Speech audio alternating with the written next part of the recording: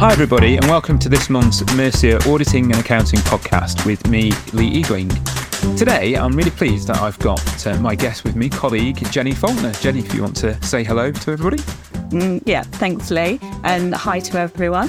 Hopefully this will be a really informative and interesting podcast for everyone to listen to. So Lee's kindly invited me today to talk about one of the procedures that I undertake as part of my role. So I'm head of audit, accounts and compliance at Mercia. So I have the wonderful job of looking after everything training related, whether that be CPD or practical workshops, student training. And I also look after all of the file review teams and the methodology team as well. And as part of my role, really, I oversee audit quality for Mercia. And so as part of that, I do a biannual, and by biannual, I mean twice a year, quality control check. Not once every 2 years, Jen, always to clarify that. Do you know why? I always clarify because it's very confusing, the word biannual. So just to clarify, twice a year, not every other year, absolutely. I look at the file review reports that have been produced by the team, and I look at them in the context of the gradings that have been given. So internally, we look at every D grade given as a matter of course. So they are always hot reviewed by another member of the team. But outside of that, I look at a sample of reports twice a year for those graded A to C, and I look at least one at every opportunity for every individual who does reviews. And it's always an interesting time of year when I complete this. This time round, I completed it, and then about a week later, the QAD monitoring report came out. And I think you won't be surprised to know that there are a few crossover points there. So really, today's session is just to chat you through what some of those issues are and really try and help firms understand what they might be doing wrong in some of these instances. Perfect. Thanks, Jenny. I think really interesting there is, as you say, it's often quite good to compare those findings that come out of our file reviews. I think we clearly see themes internally as we do our monitoring, like I said, not just throughout the year, but maybe year on year as well. And I think in this instance, it is quite interesting to then draw that correlation to certainly the themes that the QAD have pulled out. And dare I say, other monitoring bodies as well. I suspect there is quite an underlying theme across all of that. Absolutely. And I've just written a blog as well, so that will go off on the website. So I'm already doing well by marketing other Mercia items.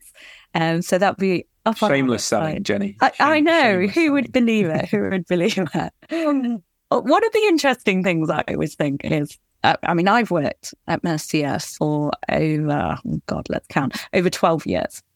During that period, if I think back to what I would have wrote as the 10 common file review issues back 12 years ago, and then what would I have written, year 5 and year 10, et cetera, would they be any different?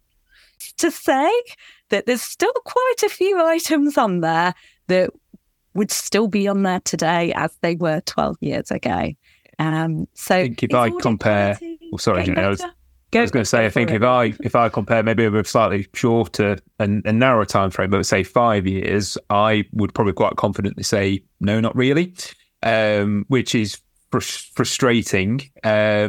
I think there's a combination of factors for that. Again, some we'll dive into in a little bit more detail. I think the nature of the items that we see recurring themes, just the nature of the beast, is they are quite tricky, and therefore it doesn't matter at what point in time you look at them, they're still difficult areas to audit and demonstrate you've audited them well. And then I think combined with the fact of, okay, maybe changes to auditing standards or changes to standards, then monitoring interpretation of those auditing standards, even if the standard itself doesn't change, the quality bar constantly gets nudged forwards as well. And I think it's that theme that it's always the same topics that potentially bubble around. You maybe get a little bit of evolution, but it's probably that the bar's ever moving rather than the topics are ever moving and changing, dare I say. And I think that's a really, really important part of this, because Do I think audit quality is improving? Yes, I think I do. I genuinely do think audit quality is getting better. And that is because the standards are evolving. I won't get into the debate as to whether they are where they should be. I think that's quite an interesting one for another day to talk about. But I could probably spend all day, as I know you could, Lee, debating scalability, shall we say, of the ISAs. But the bar's getting higher, and auditors have moved with the times. And I've just come off a call with a software firm who work in the audit space. And actually, that's a really interesting area as firms are using audit technology and audit more and more. It is helping to drive up quality. It's also helping to drive up efficiency, which I think all firms will be very thankful for, certainly in the scope of recovery fees and the like. But we are seeing an improvement. And I think sometimes we forget that. Sometimes we only look at the negatives. Oh, what are the themes? Oh, they're still the same as always. But you're quite right. They are the more complicated area. They are the more judgmental area. And quite often, as I know you find as well, Lee, when you review, when you talk to the audit client at the end of it, you kind of go through what might have been problematic on the file. And actually, you do sometimes get a real gist for the fact that they know exactly what has gone on at that client. They've understood it, but their level of documentation doesn't stack up.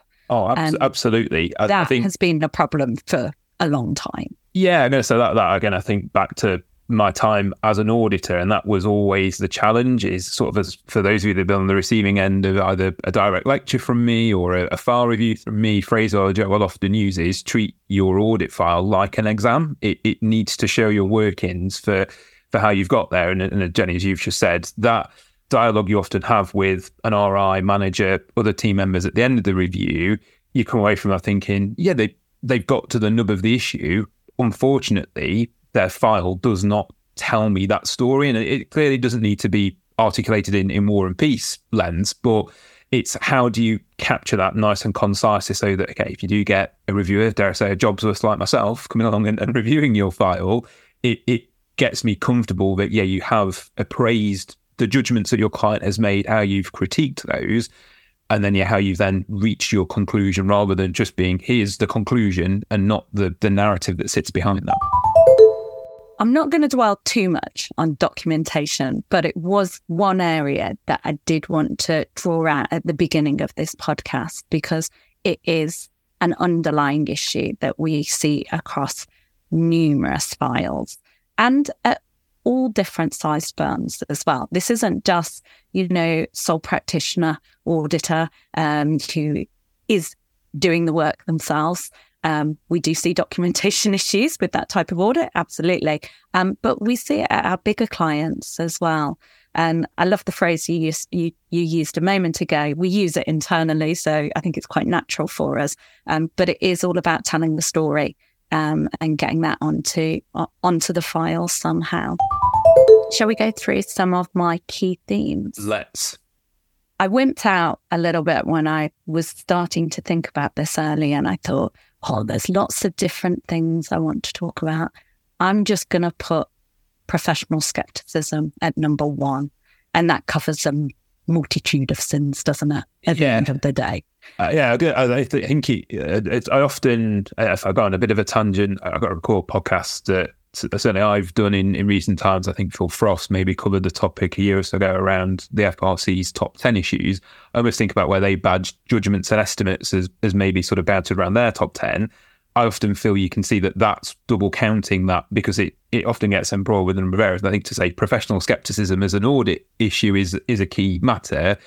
Yes, it clearly is, but it manifests itself in various different ways depending on the particular area that you're looking at. And, you take the QAD monitoring. What do they have on their report this year? They've got valuations, revenue, that they are areas that need professional skepticism. The one that particularly sticks out in my mind from their list, and it was interesting, I was with a firm last week who the QAD had raised this specific point with them, and we then had a bit of a workshop to look at their specific file and think about how they might want to take that forward, is long-term contracts and contract accounting. Dare I say, that's been a consistent theme of certainly my Mercy career. If I see a file with contract accounting in it, it will probably be one that, on the balance of probability, won't receive certainly a very favourable grade. It will probably be somewhere to just get an okay grade, or maybe then slipping into the more marginal categories. Interestingly, I have put long-term contracting as a singular point, as a separate point. So that was high above my list as well. No. I'll come back to that. In fact, maybe I don't. Maybe I just do long-term contracting now. I always find it's a little bit of one end of the spectrum. So if it's done well, it is done really well, because actually what the auditor understands is I shouldn't just be looking to test revenue singularly and look at my balance sheet items separately and look at my cost of sales separately. Actually, the better way to test this is to do it via the contract itself. It's almost like you've read a lot of recommendations I make in my reports, Jen, as part of your policy control process. Who would have thought? And it still astounds me a little bit that auditors are still trying to apply what I consider almost the standard audit procedures for a manufacturing type business or some sort of service business, where yes, you do think about the balance sheet item or the class of transaction individually. But when you're dealing with long-term contracting, whether, that's construction or engineering or whatever it may be, then actually you are just much better following that contract through. And oh my God, once you take that as an approach, you're generally off to a good start. The next big one then is all of the judgments that you come across as you start to walk through that contract. And here's where it absolutely links back into that professional skepticism. What we don't want to see, and what we do see often, unfortunately, is management have told us this. Management have said that. Yeah, okay. Where's your corroboration of that? Okay. Why are you just speaking to management? If I was doing long-term contracting, the people I'd be interested in speaking to are the project managers and the quantity surveyors. I used to work in construction, so I'm slightly biased here. That was my first job before I became an auditor. It's where I met my husband. He works in construction. It baffles me that auditors don't speak to the right people when they're dealing with these types of areas. Yeah, without wanting to go back on too much of a tangent, Jenny, but I think certainly the file doesn't show they've spoken to the relevant people. Again, they don't still, but yeah. but yeah, I would agree that certainly from the concept of what I'm looking for as a file reviewer, the file needs to tell me that story. Part of the problem there may be, well, it's not actually being done at all in some instances. Yeah. No, absolutely. Yeah. And then, things like cost to incur, how have they actually audited that balance? How have they got an understanding of it? Is business good at making estimates? It's going back to estimates at the end of the day. Well, have we looked at previous years and how good they were at estimating what costs to accrue were still there versus what actually came in? Because that's clear evidence that would help support the justifications and reasons for why they've gone for whatever figure they've gone for at the end of the day. So yes, long-term contracting, definitely apply your professional skepticism when doing that. But if it's done well, it's often done really, really well. But unfortunately, there's a lot of files that don't demonstrate they understand, one, how to audit it, and two, how to apply skepticism. If I could just broaden on that as well, Jenny, I think, again, linking back to the discussion I had with a firm last week, I think a key challenge in that area is all clients, I think, have their own individual processes and mechanisms to work out the contract accounting balances that they need to account for. Very rarely do you see two entities doing it exactly the same way. that then links back to does the auditor truly understand what their client is doing to then be able to refine their testing approach for that specific entity, rather than trying to, again, as I spoke to the firm last week, I can on paper give you a nice model to follow to test contract accounting, but it does need some modification and adaptation to reflect what that particular entity themselves do. It goes back to something else. At the heart of a good audit, understanding your entity and its environment, i.e. ISO 315, is absolutely critical. Because what Lee was really alluding to here is the fact that you need to know exactly what that individual entity is doing with their processes, with their policies, with their accounting. And until you have that thorough understanding, you can't plan the appropriate risks. You can't plan your appropriate responses to address any risks that have been identified. I think that's a really important part of long-term contracting and understanding that. But actually, there's a real wider piece here.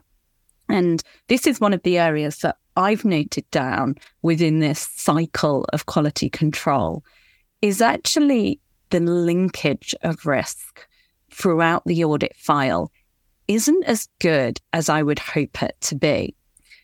And I suspect some of this might be documentation. But where I find weaknesses is even at the planning stage, you take something like a preliminary analytical review, and the whole concept of that is to drive risk assessment. And I'm always disappointed a lot of the time to see comments such as, a balance has moved by, let's say, 25%. We will understand this at audit field work time. And I think, well, okay, that's great. How about you understand it now? And if it's because you don't understand it and therefore there's a potential error in there, then you actually respond to that risk and ensure that you're going to do sufficient appropriate audit work to address that particular risk. If I could just chip in there as well, I think if I'm using sort of air quotes here, but the understand that difference piece is quite an interesting interpretation. I think even as a file reviewer, I'd be relatively relaxed, even if the planning stage go, we've got a significant movement here, that looks unusual, we don't understand it. Well, let's then factor that into our risk assessment. We'll then go and pick on that particular balance, be it for, okay, it looks higher than it should be, so let's think about existence, or it's lower than we would expect it, let's think about completeness. I'd maybe be sympathetic if it didn't get to the nub of the problem at planning. That's almost what your fieldwork testing should do. But it is that context that's lacking. It's the context of if you don't understand it, then how are you addressing it? And a lot of audit teams just don't identify this and don't do anything with. And so what we find often is that the risks identified aren't necessarily what the risks should be. And we quite often find that in reviews, that we identify additional risks that perhaps the auditor hasn't. But then more so, I think where I'm coming from is the linkage then throughout the file. So if we've identified a significant risk, and I'm just going to use the common revenue recognition in relation to fraud risk. We know this is a significant risk as per ISO 240. Yes, presumed. You can rebut it. Yeah, yes, you can rebut it. Absolutely. You need to make sure there's a very good reason for it and it's documented. But for, a lot of files, there will be that risk.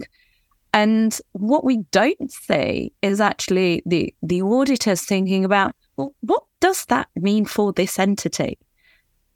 Is it the fact that we think cutoff is a problem? Do we think that classification's a problem? Probably not. But what is it? And that might be in the context of the different revenue streams, or that might be in the context of different assertions. And then once we've got to that point of where we think fraud potentially might be arising, then what is our planned response to that significant risk? And I do think audit files are weak across this area. And I think audit files have always been quite weak here, but the revision twice of 315 has perhaps brought it to people's forefront because we're revisiting planning in a different way, and quite rightly. I think, sorry, Jen, just to add a further point to that as well, I think the presumed fraud risk in revenue under ISO 240 is a bit of a double-edged sword. I think you're absolutely right. From a quality perspective and a risk assessment perspective, it's probably not done well for a while in terms of understanding what that specific risk is. I then think a lot of firms maybe do potentially more work than they need to over revenue as a whole, because I think that's a really good point. They've not decompartmentalised I'd say where there's the risks a are. mixed bag There is. It's not a one. There's a definite mixed bag, because I've certainly seen numerous files where they've just said turnover is a significant risk. And actually, that isn't what ISO 240 is trying to get at. It's trying to get you to understand where in turnover, what is that actual risk? Yeah. And that will be different entity to entity. A business that is due to be sold during the, post year end, that's going to have a very different revenue recognition risk in relation to fraud than a business who's long-term contracting. You're going to end up with different, or hopefully very different responses. But we certainly do see some firms just going, okay, that must mean that turnover is a significant risk. It's high, therefore I've got to do X amount of testing. So maybe a topic for another day, but is my little pet peeve at the minute around the difference between significant and high on a spectrum of risk, and quite where there could be a correlation there, but where there doesn't always necessarily. Well, a significant risk has to be at the higher end of the spectrum. We should do another podcast. Yeah. I'm conscious a little bit on time for today. So what else did I want to draw out? One thing that just makes me smile, I just want to go back to professional skepticism, because it's been in my head since we started. Don't just rely on management's comments. That's what I was making earlier. But linked to that, don't then just go get a management representation off the back of that, because I've seen perhaps a few too many files that clearly don't demonstrate skepticism because they get a comment and then get a representation. That management representation letter, the representations are there to support the audit evidence that has been obtained. I don't want to get too geeky on us now, but ISO 580 is quite clear that it cannot be used as evidence alone. Exactly. The ISO cannot be more clear that you can't do that or shouldn't do that. Absolutely. But, there are a lot of firms out there who, unfortunately, perhaps aren't aware of that 580 requirement. The other one that has made me smile this year, whenever I think about skepticism, is the FRC case, the Babcock one. In relation to, I can see you smiling. I was going to say, I'm conscious this is a podcast, not a vodcast, but as Jenny's realised for a few things, I'm not a good poker player, and I've got a smirk on my face. Yes. You definitely have. It's just one of my favourite ones. I mean, oh my God, if you've got highly material contracts, well, you could say, well done, for the auditor getting a copy of the contract. That's always a good starting place. If it's in French, and you don't have anyone who speaks French in your team or in the firm, do you think perhaps you should arrange for a translation into English? You would hope so, wouldn't you? It's one to smile about, because I think every audit firm would look at that and go, I would never make that mistake. Who on earth would do that? But clearly things happen. I think, though, this comes back to I don't think many firms would do that, but does the file then tell the story of what they actually have done? And if it's, okay, we have got that contract translated, we understand it, and therefore we're comfortable with the conclusion, have they documented quite how they got there? And I think that, again, whilst we're conscious we don't want to talk about documentation too much, I think that's an important segue back to that.